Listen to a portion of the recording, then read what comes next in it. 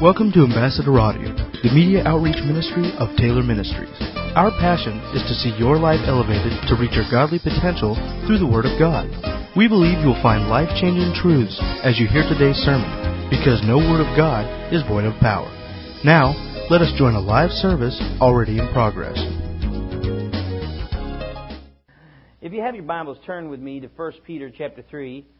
I have in my right hand today's top 10 list, so let's get to it. Anybody a fan of late night television? Anybody know what the blue card top 10 list? You get it? You're supposed to I'll give you another shot. We're supposed to clap and everything when we say, all right, I have in my hand tonight's top 10 list. From the home office in Wahoo, Nebraska, it's the top 10 list for the top 10 things never to do in a marriage. Let me just go through these real quick. Top 10. First one is number 10 is thou shalt not take thy partner for granted. Number 9, thou shalt not read each other's minds. Number 8, thou shalt not play the blame game.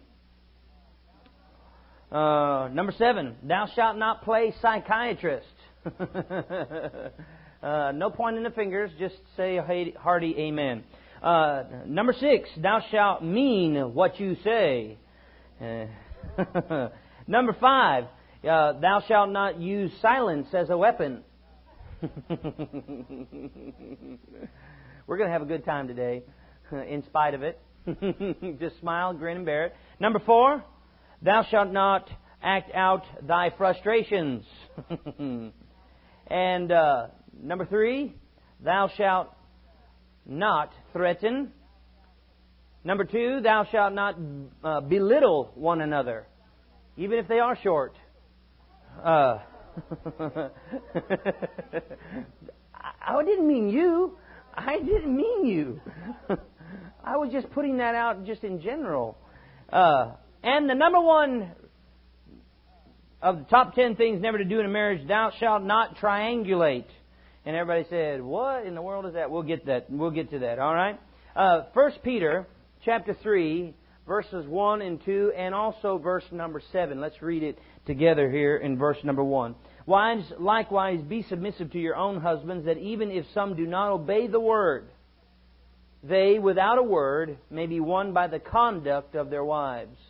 And when they observe your chaste conduct accompanied by fear. Now skip down, if you will, to verse number 7. Husbands, likewise, dwell with them with understanding, giving honor to the wife, as to the weaker vessel, and as being heirs together. Everybody say, being heirs together. Let's say it one more time. Being heirs together. Heirs together. Notice that. Heirs together of the grace of life, that your prayers may not be hindered. A lot of times we want to know why our prayers are being hindered. Well, look to your marriage and we'll see some things. The Bible is our success manual, as a matter of fact. In every area of life, the Bible gives specific instructions in order to have success. Matter of fact, the Bible deals largely with about 6 different areas. And I want you to just write them down, where the Bible will give you success in 6 different areas. Number 1 is spiritually. Spiritual health. 6 major categories of life that the Bible deals with is, number 1, your spiritual health. Number 2, the second one is your mental health. Sometimes when people become born again, they think they're supposed to lose their mind. Sometimes it's too late when they do become born again. It just...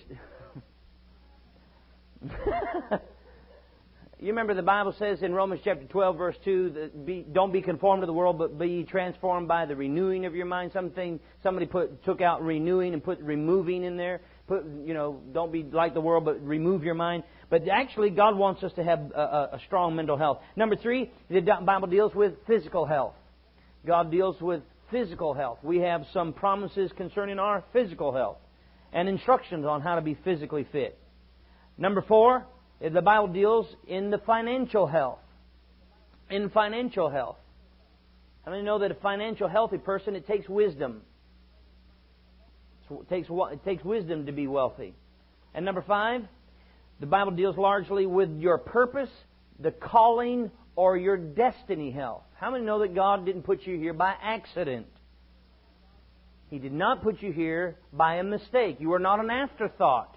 You have a purpose, there is a calling, there is a destiny that God has for your life. And also, number 6 is relational health. Relational health. And that's what we're going to deal with today, is relational health.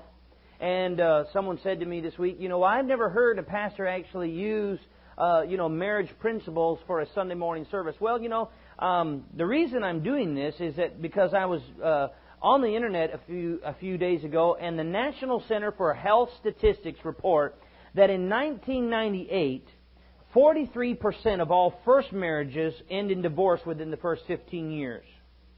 The national average of divorce rate is 55% of all marriages will end in divorce. 2 alarming statistics to me were the divorce rate within the Bible Belt states, the Bibles in which we live, was 4% higher than the national average. And divorce among Christians, get this, the divorce rate among Christians was 5% among the national average. Nearly 60% of all Christian marriages are ending up in divorce. And there's something wrong when Christians are having a higher divorce rate than that of the world. Do you want to know, and I didn't include this in my notes, but in the study that I found statistically, you know where the lowest divorce rate was? Among atheists and agnostics. And so the atheists and agnostics have some ammunition. Now, and I do want to say this morning, that we are not sharing these things to give you ammunition to share after church with one another. All right? How many have ever been to something where, well, you're not doing this, well, you're not doing that. That's not the purpose of what we're sharing here this morning. We want you to take a good look at yourself. All right? So this sermon is not going to be good for your husband. It's going to be good for you too. It will be good for your husband, but your husband will have to recognize that it's not good for his wife. It'll have to be good for him as well. Amen? And a lot of people will think, well, now it's not really it's really not a preacher's right to tell us anything how to be successful in marriage. Well, the Bible gives us specific instructions, so anything that the Bible covers, I can cover. Is that okay? And it's okay because I'm going to do it anyway. Amen. Let's get to it. All right, we must discover the keys of unlocking marital bliss, not only for the sake of our personal lives, but for others as well. And be real honest with you, someone might say, well, that's, there's more divorce going on in Christian marriages because the devil is, after Christian marriages. How many know that you will go through stuff after you become a Christian, sometimes greater than you do before you were Christians? And, that's all well and good. And at the same time, the devil may, let's just say, by and large, for a general rule, the devil is after Christian marriages. But there's also scriptures in the Bible that says, no weapon formed against us shall prosper. What about the greater one is in me than he that is in the world?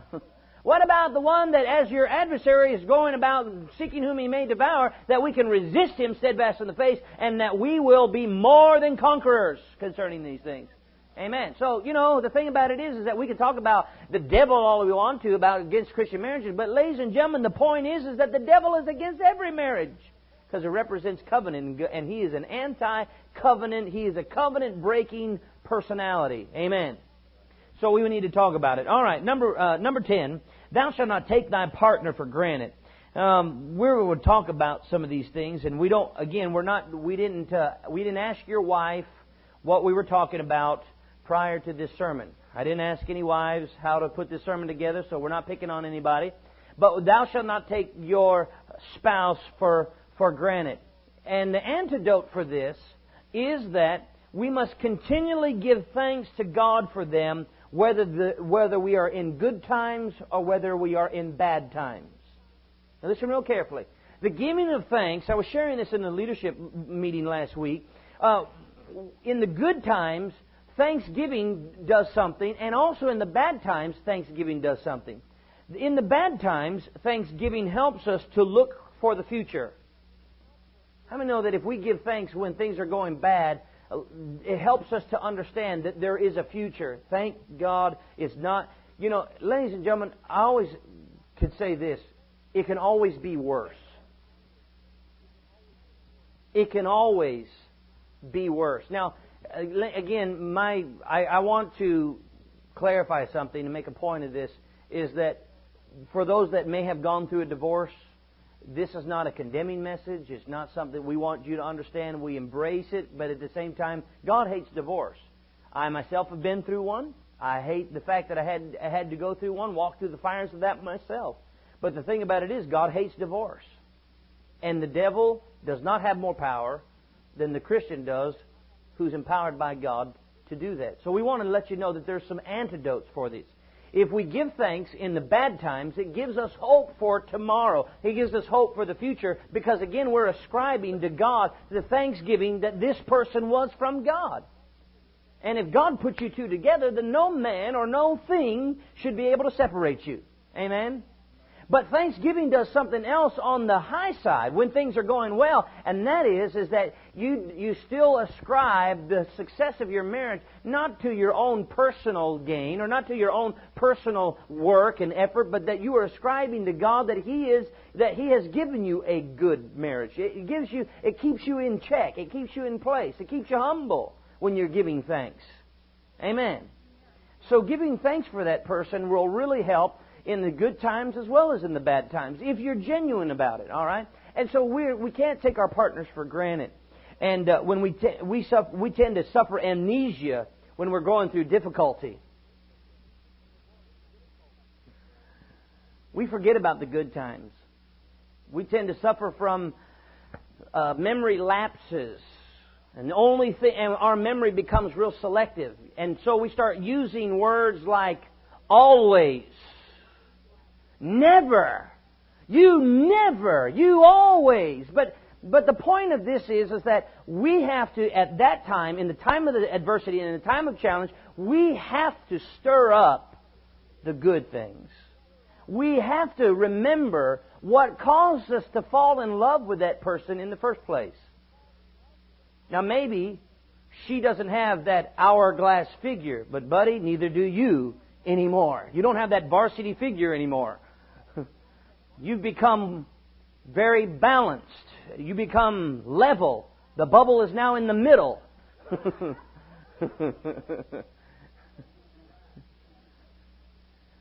And especially for those ladies that have been through childbirth, gentlemen, just thank God you're a man.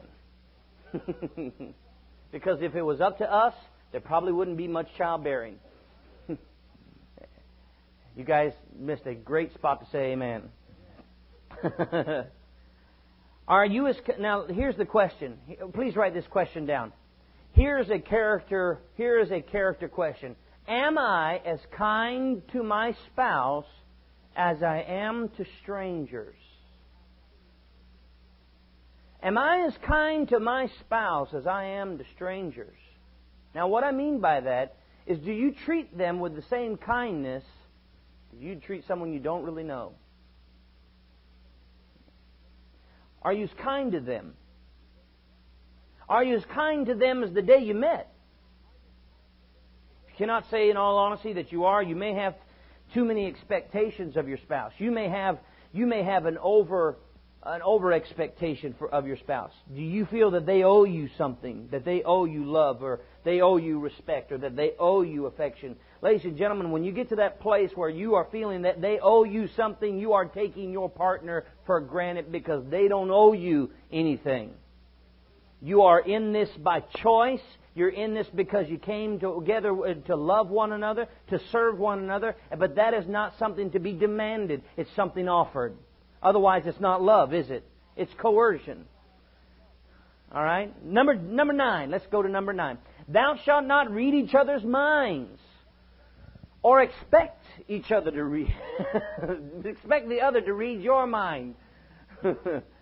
There's a real danger in trying to read your mind, or what we say is the antidote is don't assume. Now, I won't get into the worldly definition of assume, but at the same time, the antidote is that you communicate. We have to communicate our heartfelt needs. There are times that man is not going to be able to figure your mood out. And he doesn't know what's wrong. And you're not going to be able to figure out when he goes into his stress mode and he don't talk, and he's going into his cave, and he's not going to be able to, verbalize and vocalize his feelings at the moment. But there has to come a time where you do. When you're under stress, men and women react differently. Women tend to like to get it out, want to talk about it, and it just makes them feel better just to talk about it. Guys, we don't like talking about it. We get this look in our eye like we're going to conquer this thing and I don't need anybody's help. Leave me alone. I'm going to do this. I'm conquest-oriented. See what I'm saying? And a lot of times what we do is the communication breaks down. But communication, please write this down. Communication will stem from understanding. Compassion. Compassion stems from understanding. And understanding is the opposite of assuming. Assuming you are trying to understand, but you are on the wrong precept. You're on the wrong premise. You're trying to assume based upon the way you see it. But really, compassion, to feel for this person, it comes from understanding, and that understanding will come from communication. But notice this real carefully.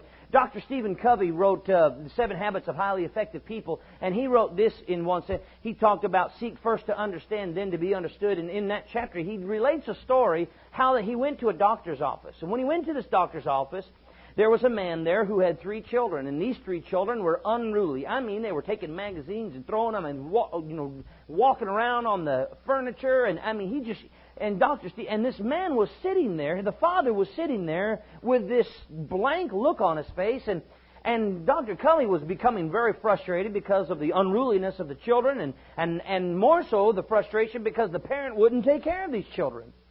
And all of a sudden, he's kind of getting a little irate. So finally, at one point where the magazine hit him at one point, he walks over to the father and says, "Would you please settle your children down?"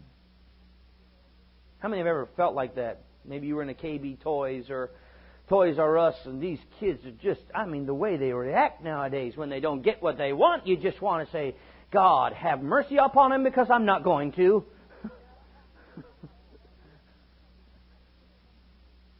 Dr. Stephen Covey tells this man, "Could you please settle your children down?" And he turns to it and he snaps out of his trance, so to speak, and he says, "Oh, I'm sorry. We've just lost their mother. And they aren't themselves." Well, immediately his irritation, Dr. Covey's irritation, moved to compassion because he understood. Now he felt like an idiot. Well, I didn't know. See, a lot of times that's the way our life is that we tend to judge people when we don't understand them.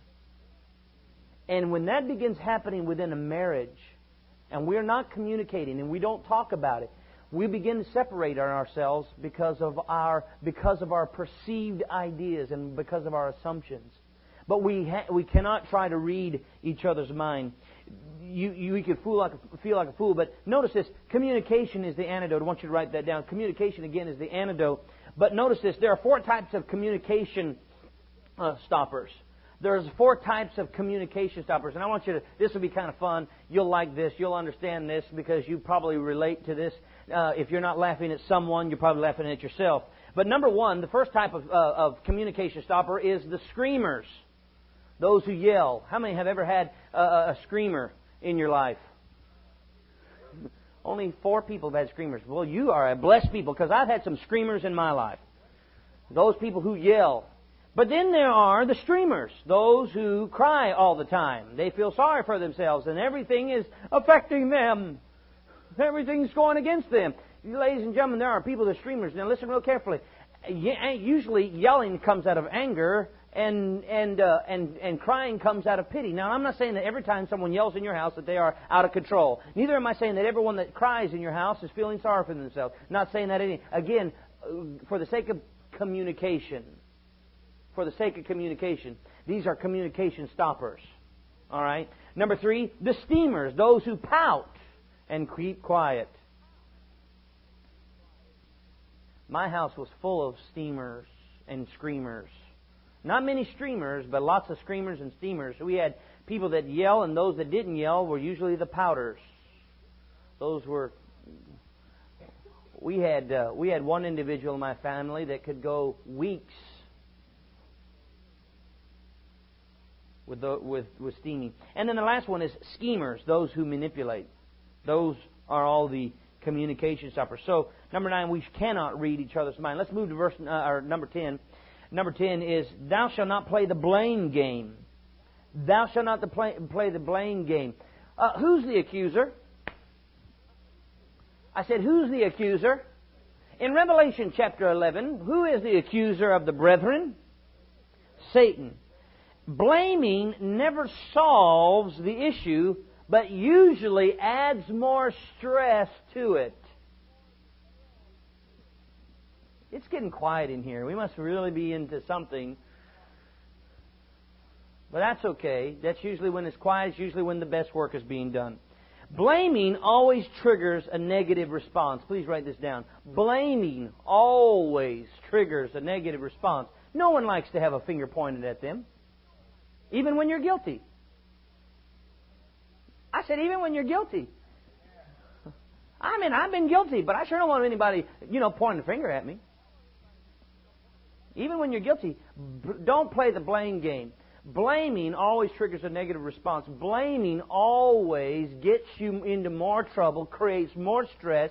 And ladies and gentlemen, here's the point. Blaming a person never solves the situation. Just because you find out whose fault it is, doesn't mean that the mess is cleaned up. And so a lot of times if we spend a lot of time finding why and finding out who and finding out, just what all this is about and blaming them, ladies and gentlemen, we're not getting to the core of the issue. We're only dealing with symptomatic things. We need to get down to the core issue of how we can rectify the situation. You may win the argument, but your relationship will lose out when you play the blame game. Your relationship will wind up losing when you play the blame game. The last one is the antidote, and that is take responsibilities for your actions, but don't accuse others. Take responsibility for your actions and be able to say, hey, I was wrong. There's not a lot of harm. Matter of fact, your relationship will escalate in value when you say, hey, I blew it. And people will respect you a whole lot more. There's times when I've blown it with my kids. Maybe I didn't keep my word on something, and I try to be a real stickler to keep my word because I want my children to be able to believe in my word. How many know that's a good thing to have as a parent? Is to be a person that your children can believe your word. And there's been times when I've blown. There's been times when my schedule, I had an interruption in my schedule or something. It kept me away from fulfilling a promise that I had made to them. And there's times when I've blown up and I may have yelled or I may have said something out of anger. But at the same time, if I'm not careful, if I don't take the responsibility of saying, hey, you know what? Dad blew it.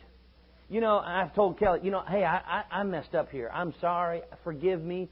And I was wrong, and I'm going to work harder at not allowing that to happen again. How many know that your relationship goes up? But when you act like nothing's ever, you can't do any wrong, how many know that your stock just went down?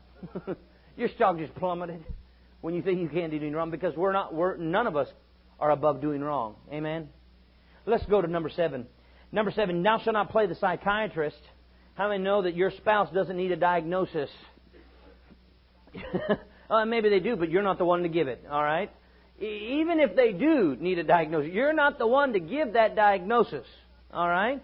You're not the one to give the diagnosis. You need to give them love and attention. Taking the role of a psychiatrist will maintain what is called a professional distance. You know, and really, in all honesty, in the times that I counsel people, there is somewhat of a professional distance in the sense that I care very much about helping that person. I care very much that the information that I give that person is going to help that person to solve this problem. But at the same time, it's still their problem. But when my wife and I are having a problem, it's not her problem and my problem. It has become our problem.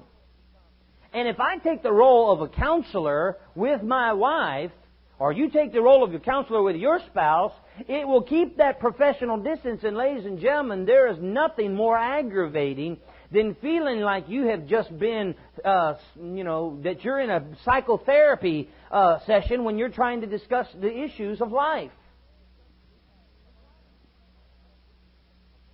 You know, well, you get that from your father. Your father always did this. You're just like your father. You need to break that cycle. You need to break that generational curse.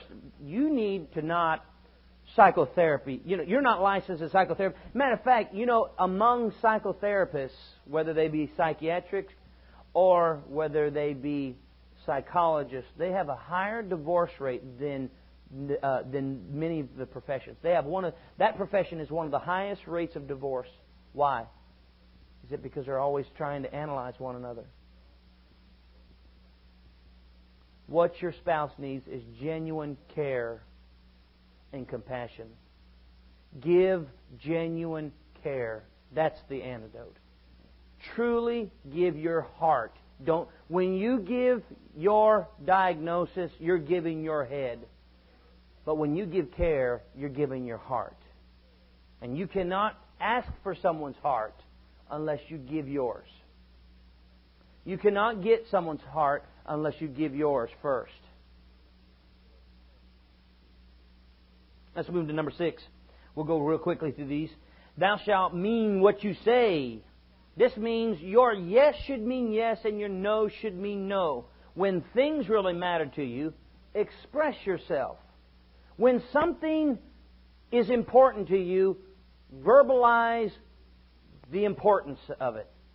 Usually what we always do is we always play the where are we going to go eat now game. Anybody ever played the game of where are we going to go eat now? I think everybody's played it at some point. Where are we going to go eat? Oh, I don't care.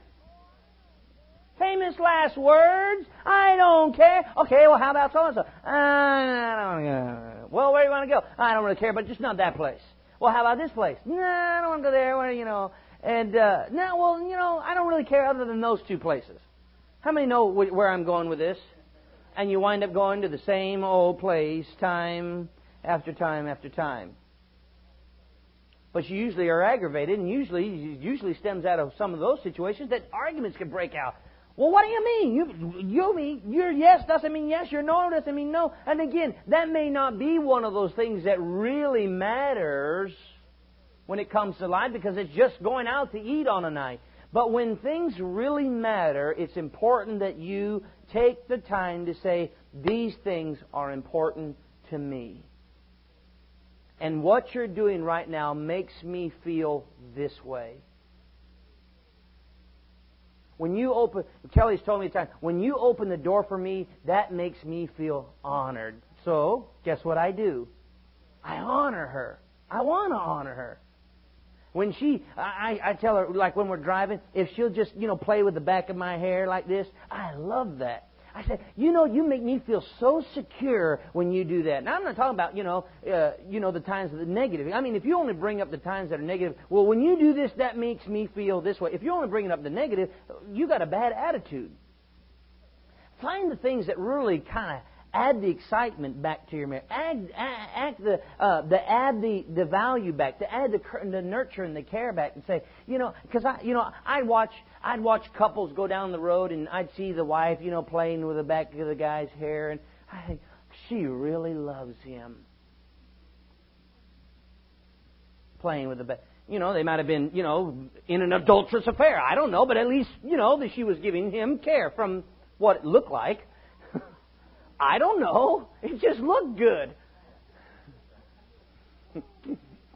How many know what I'm talking about? You don't know who's riding in that car, what they're doing. They could be, on their lunch break and, their spouses be somewhere else.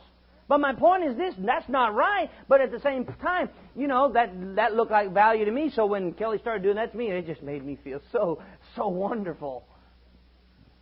I don't know how I got into that. It's amazing what you say under the anointing.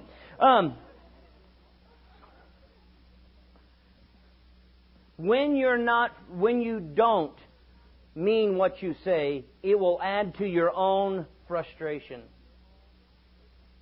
When you don't mean what you say, you're the one that's going to suffer, not the other person. Obviously, they'll suffer after you're suffering. That's usually how it goes. But the result is that you're not being real. You need to be real. Now, I mean real in the sense of transparent. The antidote is to be truthful. Be truthful in a loving manner. How many know you can be truthful and have it cut? But then there are ways to be truthful and it will add value. It'll add love. It'll add honor to your relationship. Number 5, thou shalt not use silence as a weapon. Thou shalt not use silence as a weapon. Silence is usually the result of anger and strife. You didn't get your way, so you're going to take it out on your spouse by sanctioning all communication, cutting off all communication. Therefore, I'm not going to talk to you because you made me feel this way. Well, my point is this. I have one little just suggestion. How many like this suggestion? How many know I'm going to give it to you anyway if you don't want it or not? My word is a little two-word antidote, and that is grow up. We're adults. And so we can't play the kindergarten playground game of using silence because that is not going to help the situation. Everybody smile like I'm not talking about you. But if we use silence as a weapon, ladies and gentlemen, what that does is it cuts off the opportunity for communication, which cuts off the opportunity for understanding, which then cuts off the opportunity for compassion and for then reconciliation. Just staying mad at them is not going to solve anything. If you don't say something to fix the problem, the devil will say something in your silence to create bigger problems. Did you hear me? If you don't say something to fix the problem, whatever it is, and I don't care if you've been around that same old conversation 50,000 times. How many know there are certain things you could just get a tape recorder or, something and just put it on play again and it'll sound like the same old thing that you've been doing year in and year out. Because it's still the same old pet peeves, But at the same time, at least you're communicating if you talk. Because if you stop talking, the devil will start talking and put ideas in that other person's mind that you're not going to be able to deal with only in much bigger proportions. Can you say amen? The antidote is to confess what's bothering you. Confess what's bothering you. And keep at it until it's resolved. Here's my point. Is the Bible says in one passage, it says, be angry and sin not. Don't let the sun go down on your anger. Some friends of mine, very close friends of mine in ministry, they talked to me about this one portion of Scripture. They've actually stayed up because things became so heated in their relationship. And we come in here and we all want to look like, we've never had a fight. We've never had an argument. We've never had a disagreement. Everything has always been rosy. And, we know if we was watching you coming down Powder Springs Road, we could have heard some stuff in the next lane. But my point is that a lot of times we come in here, put the best image forward, and sometimes that's more nauseating than the conversation that we had on the argument.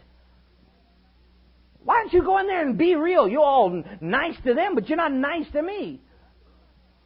See, now I'm really getting down there. My point is this. My friends, they had said they stayed up till 6 in the morning the next day. Called in and canceled and not gone to work the next day because their marriage was more important than their job. When you place that kind of value that you're going to resolve that issue, if it takes you all night, you're not going to go to sleep on this thing. You're not going to go to bed angry. You're not going to go to bed with this thing unresolved. But you're going to stay up and fix it until it's resolved. And put your priority there, ladies and gentlemen. You'll go through lots of jobs. You don't want to go through lots of marriages.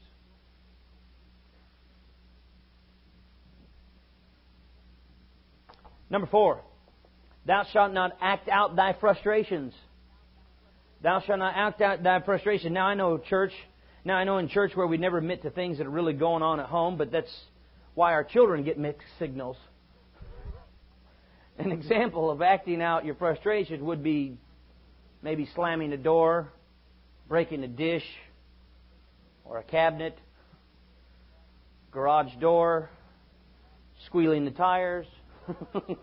Should I go on? When you squeal your tires off, it not only lets your family know that you're upset, but it also lets the whole neighborhood know that you're upset as well.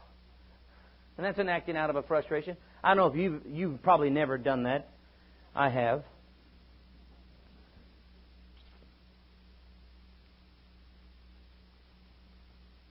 Principle is the same point as the last. You're allowing anger to guide you. When you act out your frustrations, you use silence as a weapon, or you act out your frustrations, you're allowing anger to guide you again. Here's my point. When anger is in the lead, ladies and gentlemen, when anger is in the lead, nothing good can come in a relationship. When anger is in the lead, when anger is in control, I lost my temper. Well, where did it go? It was in control is what it was. And when your anger is in control, ladies and gentlemen, my question is when anger is in control, who else is in control? Because when you lose it, who's in control? I just can't help myself. Yes, you can. I come from a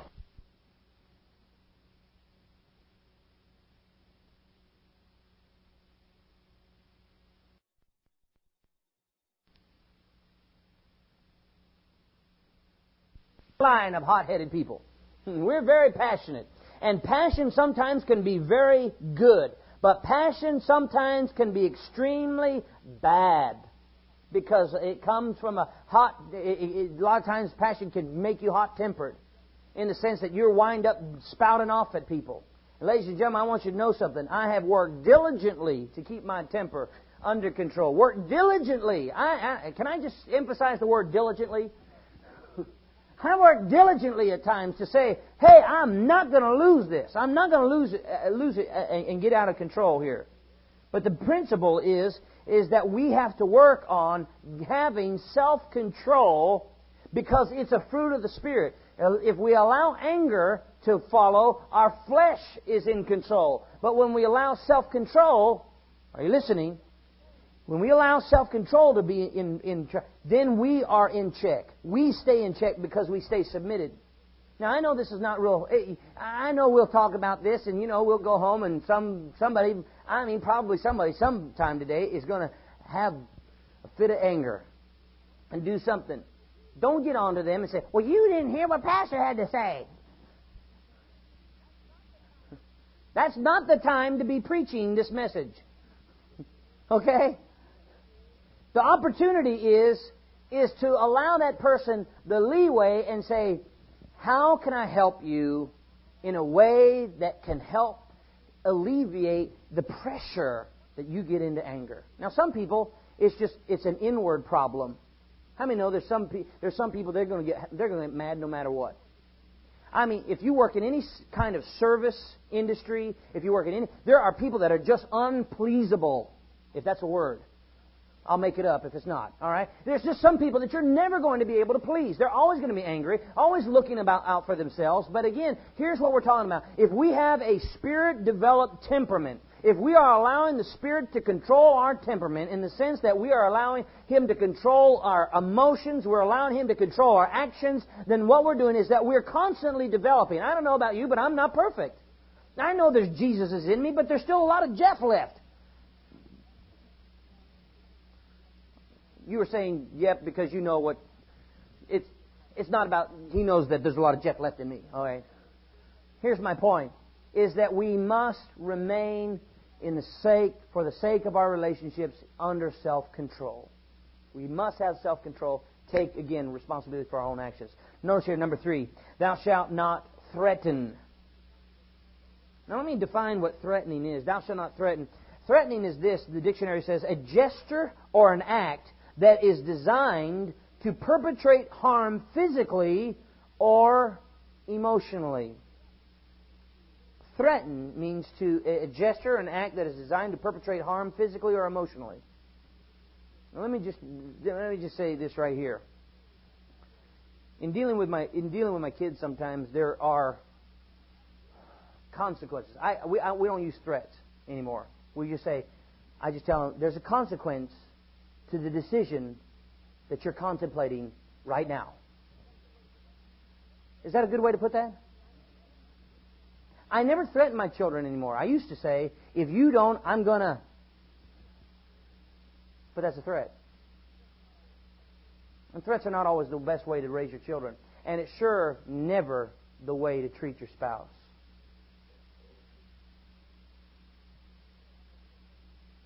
I know we've got some teenagers in here, but there are times where couples will threaten their intimate life. Well, if you're going to act this way, I'm not going to be with you. That kind of threatening will kill a marriage. You can write it down. Threats kill marriages. Because it destroys the sacred trust that person has invested in you. Using threats to intimidate your spouse or anyone else is to demonstrate your weakness and insecurity as a person.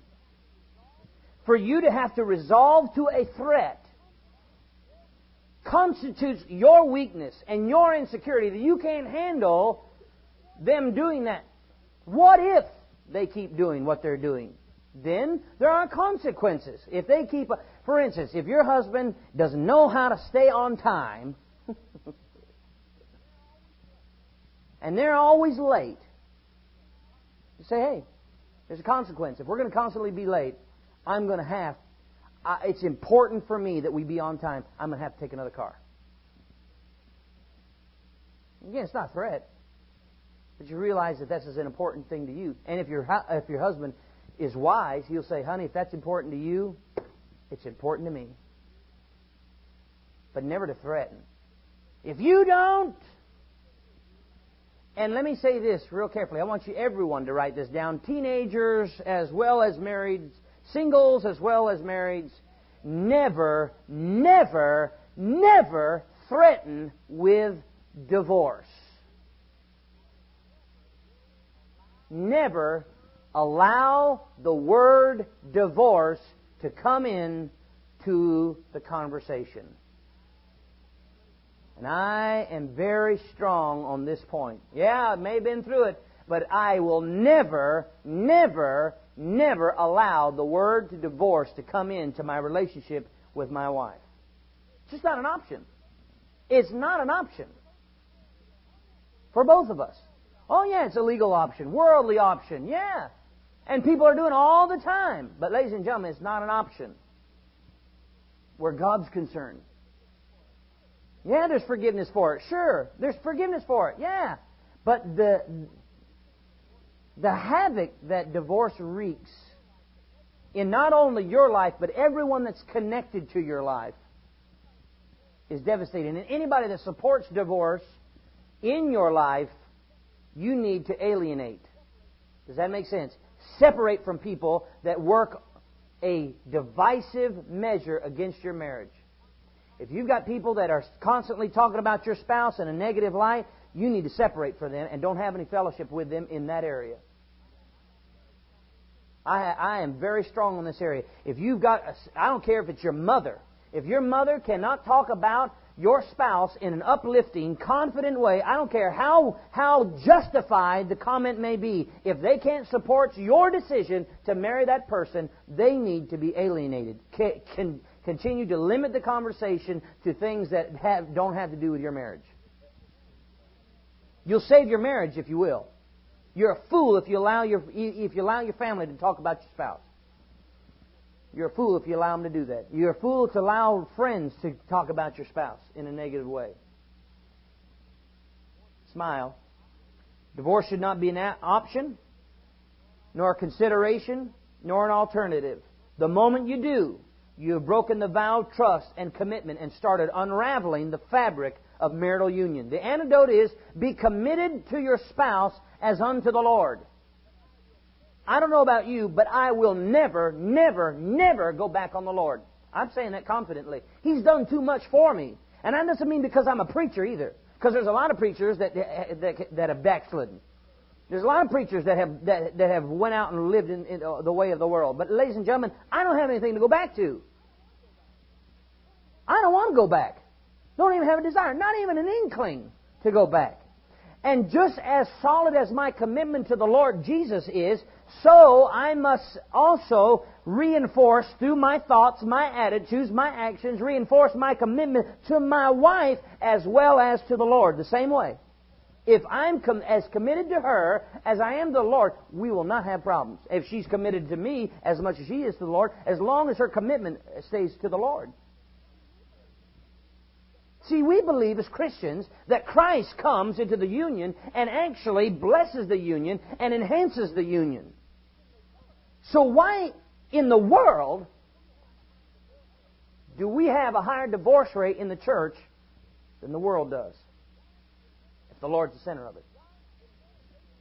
Why then do the atheists and agnostics have a lower divorce rate than Christians do? You know, Mormons have the same amount of divorce rate as the world does, but they have less than the Christians do. And they're big on they promote, they advertise. They're big on families. And I'm not against them supporting the divorce. But the thing is the facts and the statistics still remain that they have the same amount of divorce rate as the world does.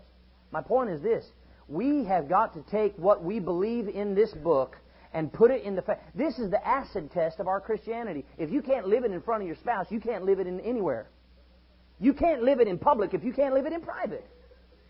You can say all manner of what you believe and how big and bad and how much doctrine you know and how much Scripture you can memorize and how many things how spiritual you are and how much you pray. But if your spouse doesn't see it and if they don't see you acting that way at home, ladies and gentlemen, your religion isn't worth squat. Because if it doesn't change my family, then I don't need to change the world. If it doesn't affect my family to serve Christ, then I have no business going to another country. Well, I'm kind of strong on that one too. Number 2, I thought I was going to be done 15 minutes ago. Thou shalt not belittle one another. Now, this is where I do have a personal struggle. Because I was raised with teasing and sarcasm, and I was used... I've used this so much in just getting to know people and just giving people a bad time and just kind of, having fun and joking with them. But sometimes the teasing stops being funny. That's where you have to be sensitive. And, Kelly and I, we do things. We have fun with one another, and sometimes I do tease her about how short she is. But, dynamite comes in small packages, so. But I found that sarcasm and teasing don't stay funny after a while. It really turns into detriment. Because if you... See, as much as I may tease my wife about her stature, I say at least 4 or 5 things that lift her up. And if I don't supply the good, and I'm always teasing using sarcasm, joking, then she will get to feeling after a while that there's more to the teasing than just jokes. That there actually is some honest feelings being revealed in my teasing. So I'm working on it. I'm working on that area just to make sure and keep the communication open that no matter what we say, because there's such intimate time and intimate feelings where this relationship is concerned, that we make sure that we're just playing. We have a great relationship. Matter of fact, Kelly and I, we've not actually had a yelling argument ever. We've had disagreements. We've talked about things at times that were frustrating. We've had times where they were emotional. But we actually never had an argument where we were storming out of the room at one another, mad at one another, because we've been married a year and a half, and so maybe it's not enough time. But really, we've just consecrated as a decision that we're not going to just go there. We're going to allow the Holy Spirit to become a part of our everyday living with one another, that we don't allow ourselves to get to that level. We don't become so strong in the sense. Now, I could be a very strong person. I could be a very, very strong person. But then again, Kelly, she's pretty strong herself too. I like it. I like a strong woman. I like a woman that knows what she wants and stand up for it. Because if you get a woman that doesn't know what she's going to stand up for, she may fall for anything.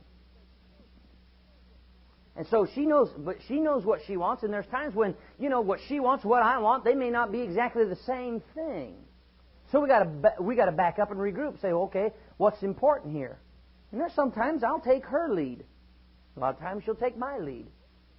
And again, she's submitted to me, but sometimes she makes more sense. How many know women most of the time are right? Ladies?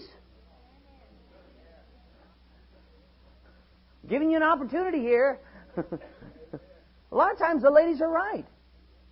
And one of the biggest challenges for ladies to do is to not say, I told you so. But when we belittle one another, listen real carefully, belittling doesn't just come from the sarcasm. It comes from the I told you so's. It comes from making your spouse second guess one another. Second guessing themselves.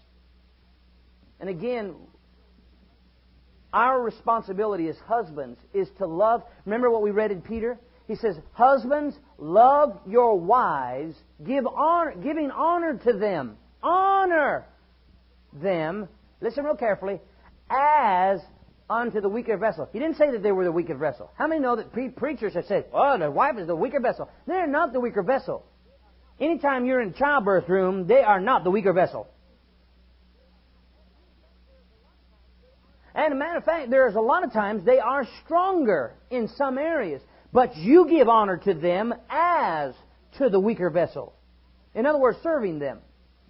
And sometimes our teasing or our comments may cause them to second guess themselves. Don't joke about her weight. Don't you dare joke about her weight. You'll be in the doghouse if you joke much about that area. Ladies, don't tease him about his hair turning loose. He can't help it. It's hereditary. He can't help the gray. He's been living with you for a long time. You know yourself instead of put gray in anybody's hair. Here's my point. We want to grow old with one another in the fear and the love of God, don't we? We want to have something that tells the world, hey, we got something worth standing for, all right? And the last one, sarcasm and healing. It reduces the self-worth of your spouse. Notice this, the antidote is practice the ministry of encouragement. Practice the ministry of encouragement. Encourage your spouse. Stay strong for them. Encourage them. Start looking for ways to encourage them. Tell them they did a good job. Tell them you appreciate what they've done. Hey, honey, thank you for taking out the trash. I finally put my foot down in my house. I told my wife, if I want to do the dishes before I vacuum, that's my choice, and my choice alone. I'm going to do what I want to. I'm just kidding. And she always tells me I do a good job when I do the dishes. No. She encourages me. No. Practice the ministry of encouragement. Instead of looking for the bad points and telling them what bad they did, look for the good points. And the last one is, thou shalt not triangulate. Now, the triangulate is really this. It's using a third party and their opinion, whether it be kids, family, or friends. You don't become more loyal in your conversation or commitment to someone else than you do your spouse. Don't triangulate. Don't try and use someone else's opinion. You know, I've had people come in my office and they say, well, all my friends see, and I say, wait just a minute. All your friends are not married to this person. And all your friends may be conditioned by your response to your spouse. If you're rolling your eyes at your spouse because of something that they said, that's the wrong response, because you are showing to your friends that you're more loyal to them than you are to your spouse. Hello? Triangulation means to use a third party. There are 4 types of relationships. Why don't you write these down real quickly? We're going to close up here in about 5 minutes, all right? There are 4 types of relationships. There is, number 1, there is moving from one another. Moving from one another. And when we're talking about triangulating, we're talking about these kind of relationships. There's moving from one another, and that is isolation. Moving away is isolation. Moving over one another is domination. It's domination. I've seen both husbands, and I've seen some wives that were dominating. Ladies and gentlemen, neither are correct. Neither are correct. Moving over one another means domination.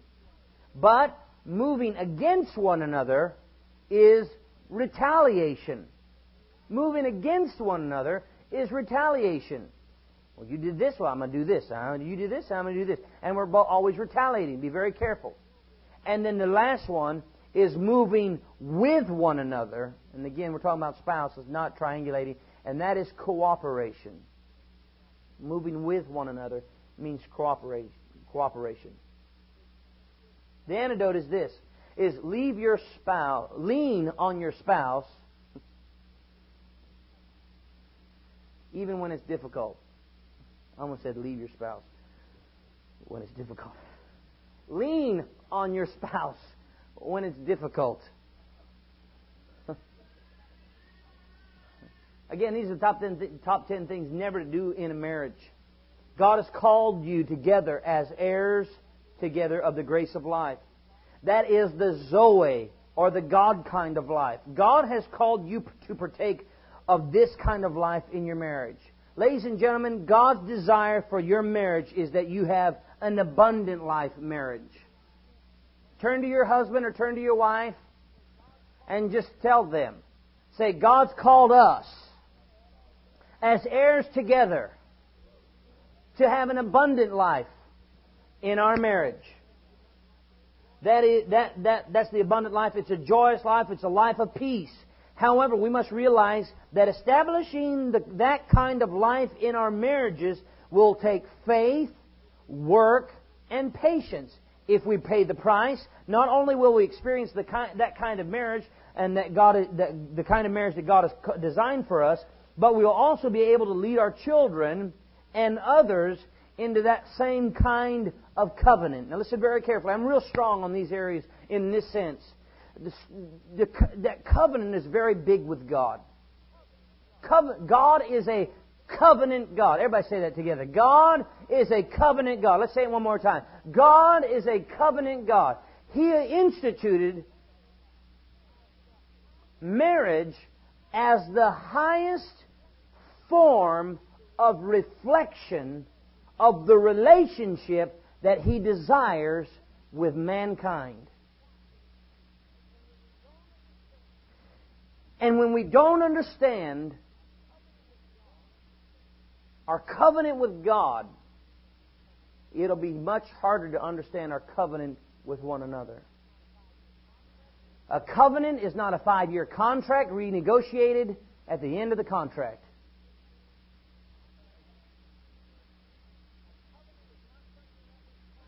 A covenant is not something that we try out for 10 years. A covenant is not canceled or negated because adverse situations come in. My point is this: a covenant is a covenant is a covenant is for life. And as heirs together, ladies and gentlemen, we can become partakers of the Zoe kind of life. And therefore, we can become... Now, listen real carefully.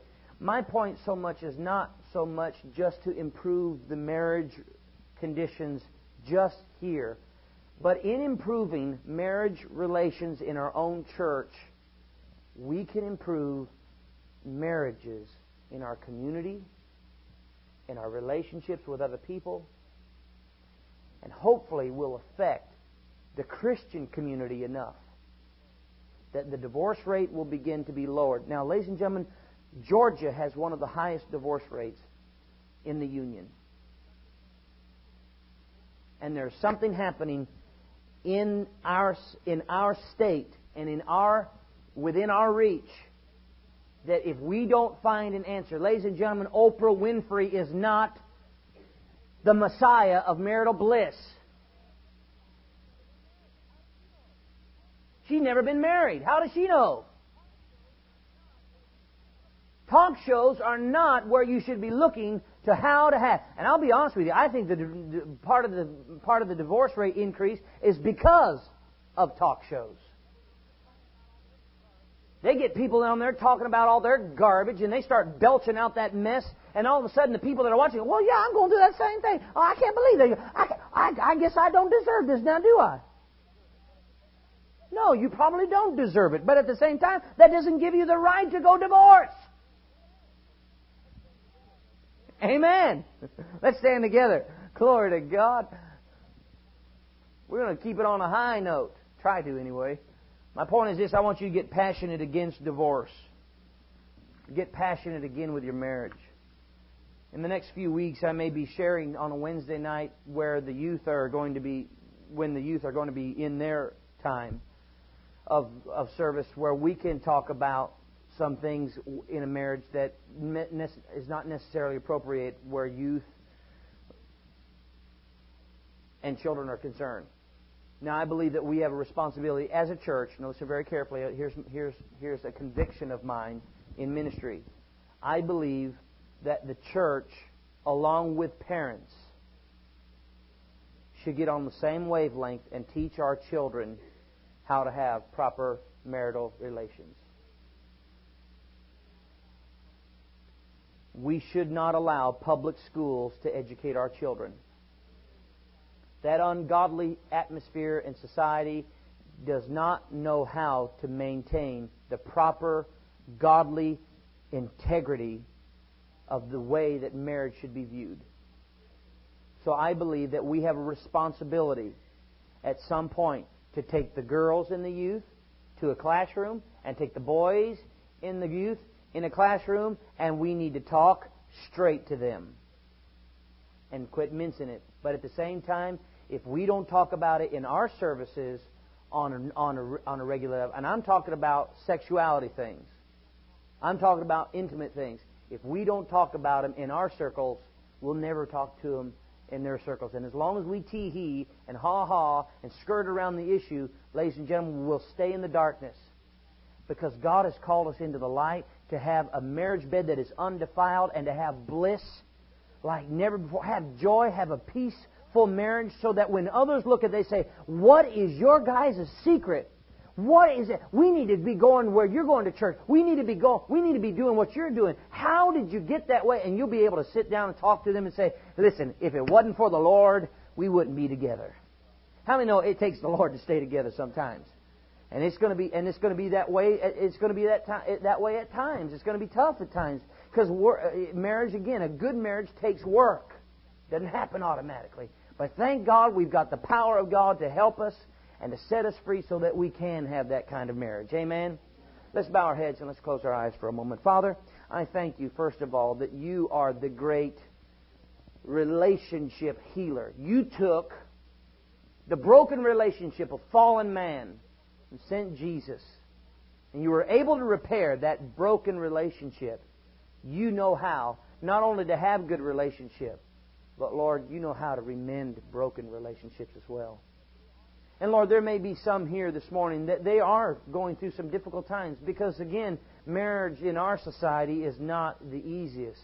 Lord, matter of fact, You prophesied in Timothy where that in the last days that an overwhelming number of people would start just living together and just giving in marriage rather than actually making the commitment to becoming consecrated to one person for the rest of their life.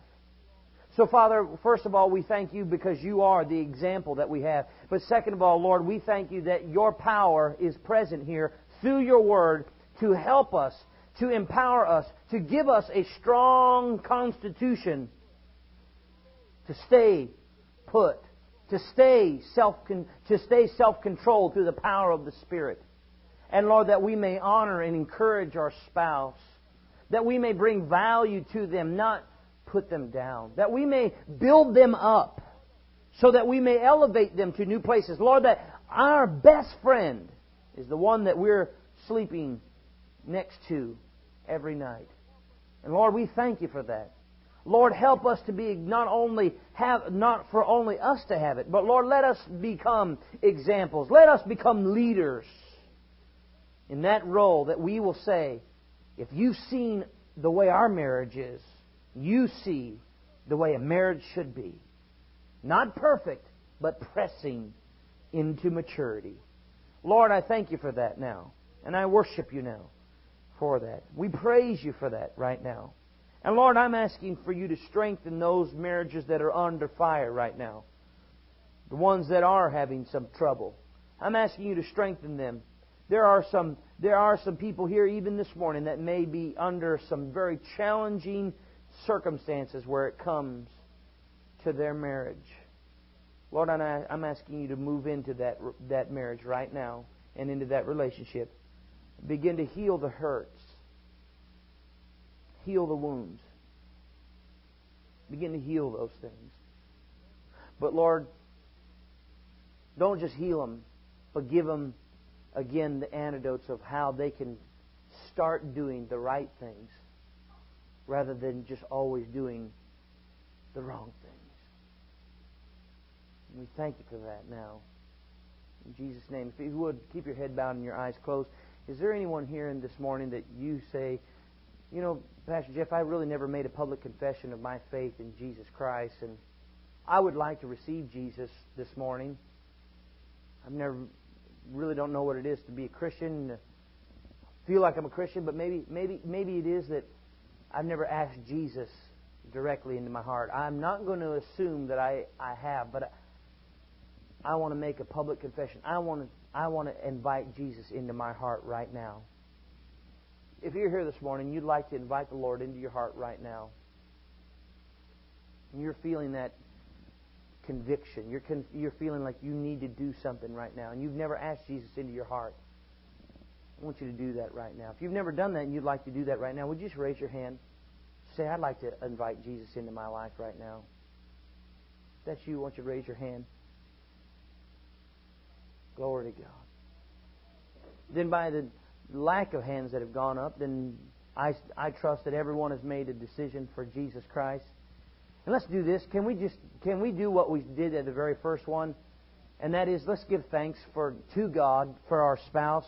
And young people, I think, or singles, I think you need to just thank God right now. Thank God right now for what God is going to send you. that He's going to put you together with the right mate, that He's going to put you together with the person that's going to add value to you, that's not going to manipulate you or try and dominate you or try to take away your worth. But you need to praise Him right now because you're in a better position than ever to say, all right, I know what I need in a spouse. I know what I need. I need someone that loves God with all their heart. I want someone that is going to be submitted to God and going to be the kind of wife or the kind of husband that God desires them to be. And then I'm going to become the kind of husband or wife that God would desire me to be. So I'm going to get ready so that when my spouse does come, that I won't be sitting in an unprepared condition. How many believe that? Let's just lift our hands right now together and let's begin to thank God. Father, I thank You first of all because You have supplied me with my heart's desire. You said that she was a crown to me. And Father, You said that in the name of Jesus. So I thank You now for a good wife. I thank You for a good wife. I thank You for a wife that's loyal to me, that loves me, that encourages me, that blesses me, that is constantly for me, that she's constantly looking out for my welfare. And I thank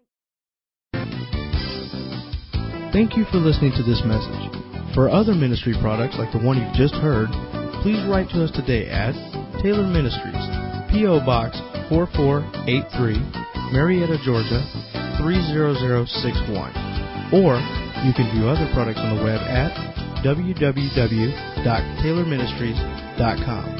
Until we hear from you again, please remember, as the Word of God grows in your life, it will prevail over every circumstance.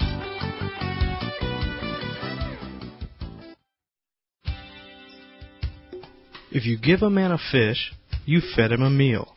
Teach a man to fish, and you fed him for a lifetime. That's what Taylor Ministries is doing. If you have enjoyed the ministry of Jeff Taylor, why not prayerfully consider becoming a partner with Taylor Ministries? This international ministry is reaching out to people of all walks of life, touching them through the uncompromised Word of God. Through your prayers and financial contributions, you are causing spiritual fruit to grow and remain in the lives of thousands of people. Help us elevate the body of Christ to their godly potential through the Word of God. We know in our modern culture that it may be easier to use your bank check card.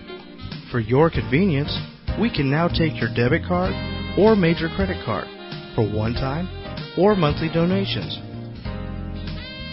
Please help Taylor Ministries to spiritually feed people of all walks of life so they can benefit from the Word of God for a lifetime.